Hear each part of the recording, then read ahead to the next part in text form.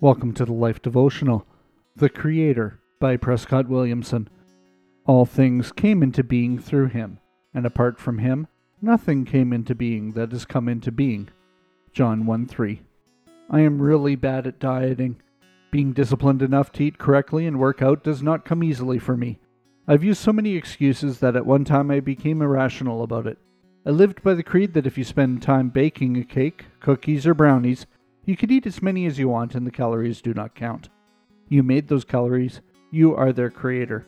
This made sense to me when I said it in my head, but like I said, I am really bad at dieting. Not everything we create is good, but that is not so with God. He spent time making every single part of you. You matter to him, and that is all that matters. When I was growing up in the 90s, there were campaigns in school to remind people how special they are in this world.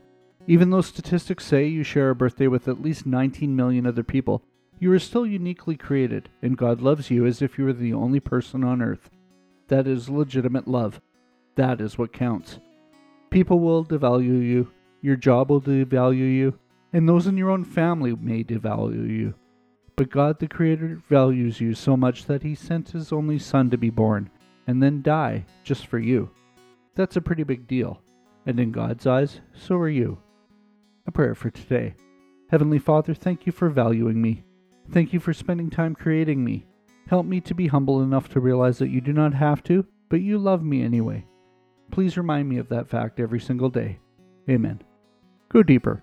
This holiday season, try to create positive memories for someone new, such as a coworker you rarely speak to, a neighbor that lives 4 to 5 houses down from you, a cashier, or a teacher.